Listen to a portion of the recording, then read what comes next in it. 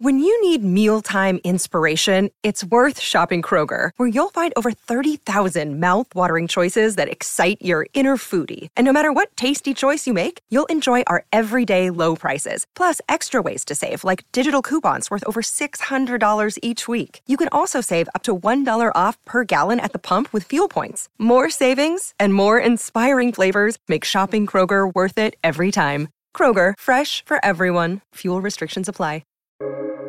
Welcome to the New Books Network. Hello, welcome to the New Books Network, and this is your host David Kunzman, and today we'll be talking with Mary Channon Caldwell about her new book, Devotional Refrains in Medieval Latin Song. Mary is the Assistant Professor of Music at the University of Pennsylvania. She has published in the Journal of the American Musicological Society, Music and Letters, the Journal of the Royal Musical Association, and Plain Song and Medieval Music. I hope you enjoy the interview. So we usually like to ask our guests just their basic background and how they came to write their book. So Mary, how did you come to write Devotional Refrains in Medieval Latin Song? Thanks, David. So this book started in my dissertation, which I did at the University of Chicago. And in that dissertation, I was really interested in thinking about form, thinking about the relationship of song to culture, to religious practices, to rituals. And once I started thinking past the dissertation, I started to reconceptualize the way in which I was working with this repertoire. And these are the repertoire that I work with in this book are all primarily Latin devotional songs that were sung with religious intent, songs that all have refrains, and songs that were almost all written in the language of the church, Latin. And so when I started thinking about the book that I really wanted to write about these songs, I started to think about the most important ideas that I felt these songs were letting me think about. So ideas of community, of time, of movement, of performance, of inscription and transmission. And so all of these ideas kind of came together in what ended up being the book as it stands now. So it really started in my dissertation stages, but then transformed dramatically over the last few years until 2020 when it was finally written. And then it sort of went through all that production stuff during the pandemic, actually. So I guess just to start out with just some basic definitional questions. What is a refrain? Sure. So the refrain is something like what we would call a chorus in contemporary popular music, for instance. It's a portion of text and music that is repeated, usually between verses or what we call strophes or stanzas in earlier repertoires. And so it's just that thing that people tend to remember. For example, it's that thing that always comes back, that repeats with regularity, with predictability. It often has the same text and music. Sometimes, though, you'll have refrains that might change slightly. You'll hear that sometimes in contemporary music too, where the refrain might change slightly when it comes back later on in a song, but you still recognize it as the same thing. So the basis of the refrain is this idea in my book of repetition and return. And those principles sort of become foundational for the way in which I talk about these songs that have refrains. So in the book, you mentioned that you're one of the first scholars that centers the refrain in, I guess, the analysis or study of medieval Latin song. What kind of work does that do? What sort of lens does that provide into seeing something new that the scholarly community hasn't seen before? So to start answering that, maybe I'll just say something about Latin song in the Middle Ages more generally, which is a really vast territory. There are really hundreds upon hundreds of Latin songs that were written down, often notated with musical notation in medieval Europe and also outside of Europe too. And these songs take a wide variety of forms. Some of them are what we call through composed. There's no repetition structurally or textually throughout the entire thing. Some of them are polyphonic, meaning they have more than one melody that goes simultaneously. And other songs are devotional, some are secular, some are parodic, so they make fun of someone, some are satire. So there's all sorts of different things that we call Latin song. And so it's a really vast repertoire, a vast territory. And within that, almost a quarter of Latin songs that we have still from the Middle Ages, whether with musical notation or without, have refrains. So that's a pretty significant number of these Latin songs. And so for me, I thought, well, if all of these poets and composers and singers were obviously drawn to the refrain, there must be something about that that is meaningful to them in some way, whether it has to do with, say, performance or with some kind of cultural idea that might be connected to repetition of certain text and certain music. And so for me, the lens, if you will, of the refrain was a way to think about Latin song from a slightly narrower perspective, because it is a really big repertoire. In fact, in my book alone, I talk about, well, I index, I don't talk about every single one, but in the appendix, there are over 400 songs with refrains. I mean, in dozens and dozens of manuscript sources. So it's a really big repertoire. And so for me, the refrain, though, lets me have access into the ways in which songs may have been used by religious men, women, and children in different contexts and for different expressive purposes, or to navigate different issues that they may have been facing in their day-to-day lives. For example, in chapter 1, I talk a lot about the ways in which refrains and songs that have refrains helped people navigate different understandings of time. So in the Middle Ages, there was calendrical time, so the calendar as we understand it today. There was also religious or liturgical time, the sequence of feast days that the church celebrates. And all these different understandings of time sometimes conflicted.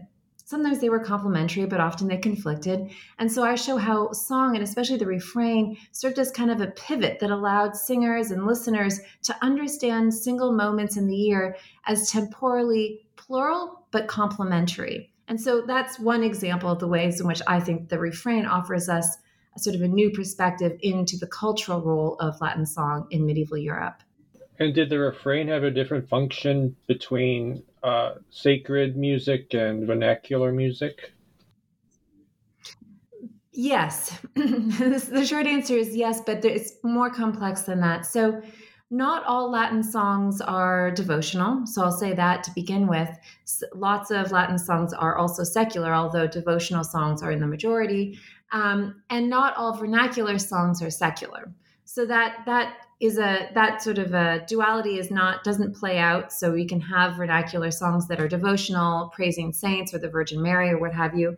And in terms of how the refrain functions then in Latin song versus vernacular song, there is some overlap. And so one of the things I get at in my book, especially the last chapter, is when we have Latin songs that are actually contrafacts of vernacular refrain songs. And so what I mean by contrafact is when a composer or poet takes a pre-existing song, in this case a vernacular song, and its refrain, and they actually set a new Latin text to that same melody and same form. So these contrafacts we find in the dozens, actually, in a few different manuscripts. And so I talk a little bit in that chapter about how language functions here, and specifically the differences between what's going on in vernacular refrain songs versus what's going on in Latin refrain songs. I should also say that in the vernacular tradition, and specifically in the Old French song tradition, there is something that we call a refrain that is actually its own distinct kind of genre.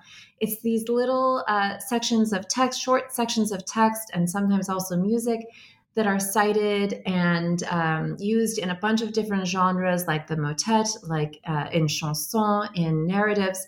And so that's a very specific use of refrain that is very different than what I look at in my book, which is very much based on this idea of a refrain that repeats structurally within a single song. So there is that more niche understanding of the refrain in medieval song repertoires, but that's not really what I'm engaging with in the book.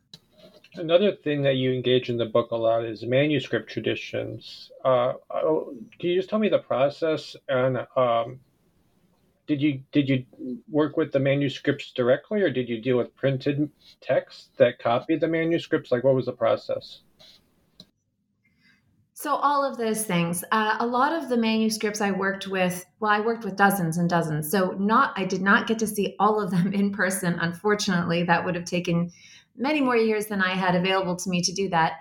I did work in person with many of the sources that I come back to repeatedly. So that would be something like what's called the Florence manuscript, or F. Which was copied in mid 13th century Paris. Another one is the Red Book of Ossory, which is now in Dublin. So some of the sources like that that transmit a greater number of songs that I return to again and again, those are sources that I actually did work with in person, as well as with digital images of those sources. A lot of the sources that may have had only one or two songs, most of those I consulted what we call digital facsimiles of. So those are, high quality digital images of these medieval sources, which thankfully libraries and archives and worldwide actually have been really great, even before the pandemic, about digitizing these sources and making them available to scholars. And so I've really benefited from that. And since the pandemic, these libraries and archives have been even more aggressive about getting their materials online and accessible to scholars across the world, because, of course, travel was greatly impeded and nobody was really able to get to some of these places. So that's how I worked with the manuscripts, a combination of in-person and using digital facsimiles. And then I also I benefited greatly from modern catalogs and editions. None of them are comprehensive. So I obviously, my appendix, for example, includes works that don't appear in other catalogs or editions or anywhere else. And some of the pieces I work with are sort of have never been studied before or transcribed before. But obviously I'm building on scholarship from almost 100 years of musicologists and philologists and literary scholars who have worked with parts of this repertoire. So one of the biggest helps actually in the early stages of the book was an online database called the CPI, which is a database run by Mark Everest and Gregorio Bevilacqua out of Southampton. And this is an online database of Latin song. It doesn't include all Latin song from the Middle Ages and into the Renaissance period, but it includes a lot of them and is a really helpful resource. So there's those kind of online resources that have been helpful as well. So I guess my next question is, first, could you explain the notational system that was used in these manuscripts, and were they consistent throughout the manuscripts, or was notation standardized then? And what was the process of transcribing from medieval neumes, I guess, to modern notation? Yeah, thank you for that. So that gets to a really interesting question. And I'll start by saying that there are two ways in which these songs were written down in the Middle Ages. Notated or unnotated. So with musical notation of some kind or without. And I consider both of those forms of transmission to still be song. So I don't assume that just because a song wasn't written down with a melody doesn't mean it's not song. And there are various ways in which scholars historically and now think about the ways in which unnotated music is still musical, because it maybe is transmitted with music in another source, or there's some kind of framing context in the manuscript that suggests that it was understood as song or musical. So I have those two types of sources that I worked with. So for the sources with musical notation, you're right that this is not a notational system that would look familiar to someone who maybe grew up learning how to play piano and plays, Mozart or Beethoven or whatever. This is a notational system that sometimes is extremely different from what common practice period music uses. We have a lot of neume notations, which are sort of scribal indications of melodic contour and shape, but don't really tell us precise pitches, for example. But in this repertoire, as I said, there's over 400 songs. Some of the songs are notated with this very imprecise, descriptive kind of notation, where you can't necessarily always transcribe it. It's very imprecise in terms of pitch. Excuse me. And then we also have notational systems that develop that use, for example, staff lines to indicate pitches. And so they can put note shapes on specific lines or spaces, much like more contemporary Western art music notation. And with those sources, you can actually transcribe melodies. So with those sources, I was able to, and others before me have been able to to transcribe into modern notation the melodies. Now, what these manuscripts largely don't show is rhythm. So most of the songs that I work with for the book had no explicit rhythmic notation of any kind. So any rhythm that we would ascribe to specific melody and performance would be one that would be done based on an understanding of how rhythmic principles might have worked. It's not based on what's in the manuscript. They also don't indicate anything like scoring. We don't know who sang it or how many people sang it or if there were instruments. We also don't have anything like tempo markings or expressive markings. None of those things appear in these sources. So what we basically have is the melody. And in some cases, we can't even figure out the melody if it's a source that has neumes that we can't transcribe. And most of the music I work with, most of the songs are monophonic, meaning they just have one melodic line. But in some cases, I also worked with polyphonic songs that have more than one melody that are sung simultaneously. So in my book, most of the transcriptions have musical examples that do not have any rhythm indicated and that just show the melodic content, the pitch content of a specific melody or song. And have any of these medieval Latin songs been recorded? There's usually like a early music program that tries to, I guess, perform these older songs. Have any of them in the list that you provide in the back of your book been recorded? Yes. In fact, one of the most gratifying things about doing this project was being able to listen to a lot of the music. Not all of the songs in the appendix have been recorded, but actually a fair number of them have appeared on recordings actually dating back to the middle of the 20th century. So there's a large history, a significant history of recording these songs. They're really popular for early music ensembles, especially vocal ensembles, but also instrumental ensembles, because they're very simple, they're very accessible. They have these refrains that allow for different kinds of performance configurations. A lot of them are for specific church seasons like Christmas. So they're really great for concert programming around the holidays, for instance. So there's a surprisingly robust recording tradition for a lot of these songs. And every year, if you look at programming for early music ensembles, especially in North America and Europe, you'll find some of these songs on their programs. They're often used, and I don't mean this to negatively, as sort of filler pieces. They're really great pieces to sort of start a program or end a program. So there's actually a lot out there. You can listen to a lot of this music in modern recordings. And if instruments are used, what were the typical instruments that might have been used at that time?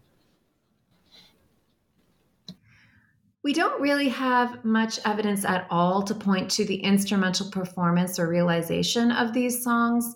All of them also have text, which implies the participation of voices or people singing. So we don't, generally speaking, I don't talk about instruments in the book because there's just nothing to say about them, really. Now, that doesn't mean that instruments weren't possibly part of the performance practice around these songs. There's some excellent performances that you can find now online and in recordings where instrumentalists have added instrumental parts to these songs. A great example would be a group like Concordian Dawn, who are based in New York, who perform a lot of medieval song, and they actually do add instruments to those. But those are modern interpretations of what might have been medieval practices. So who knows what kind of instruments might have actually accompanied these songs, if any. I don't have any iconographic evidence to back up the instrumental performance of these songs. I don't have any manuscript evidence either. So whatever we do in modern performance practice with instruments is something that is a more creative interpretation of these songs. And I guess my next question is, refrains were usually used in strophic songs rather than thorough composed. Are there any examples of refrains being used in thorough composed songs? No. The only place where you might see refrains being used in what we call through composed songs, songs that don't have any structural repetition to speak of, would be if certain refrains are cited. So if they're sort of taken from another place and put into a song, but they're not repeated in that song. So generally speaking, we only really find refrains in strophic songs or songs that have a form that's called the rondeau form, where you actually return to the refrain several times in the course of just one strophe. But for through composed music, we generally only see refrains if they're cited or quoted from another place. You talked about a lot of these Latin songs were used in monastic orders. Uh, was the form different between, I guess, male monastic orders and female monastic orders? Like, did they perform different forms of songs, or were they basically the same? It's a really interesting question, and one that actually hasn't been fully explored yet. This the gender division of Latin song repertoires, if there is any.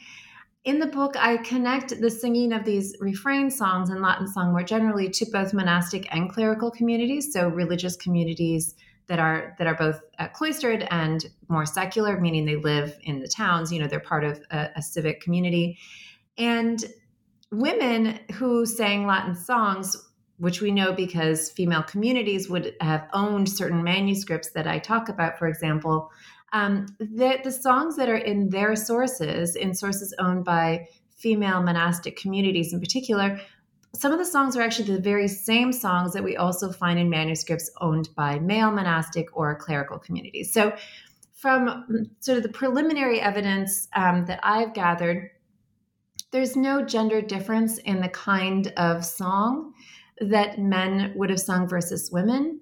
And in fact, I could also include children. Children seem to have been the primary focus of a lot of this stuff too.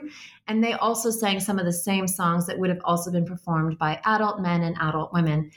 So in terms of Latin song, there's a lot of continuity. And that makes sense in a way because the language, Latin, which was the language of the church, and so it was shared widely, unlike vernaculars, which were obviously specific to certain regions and places.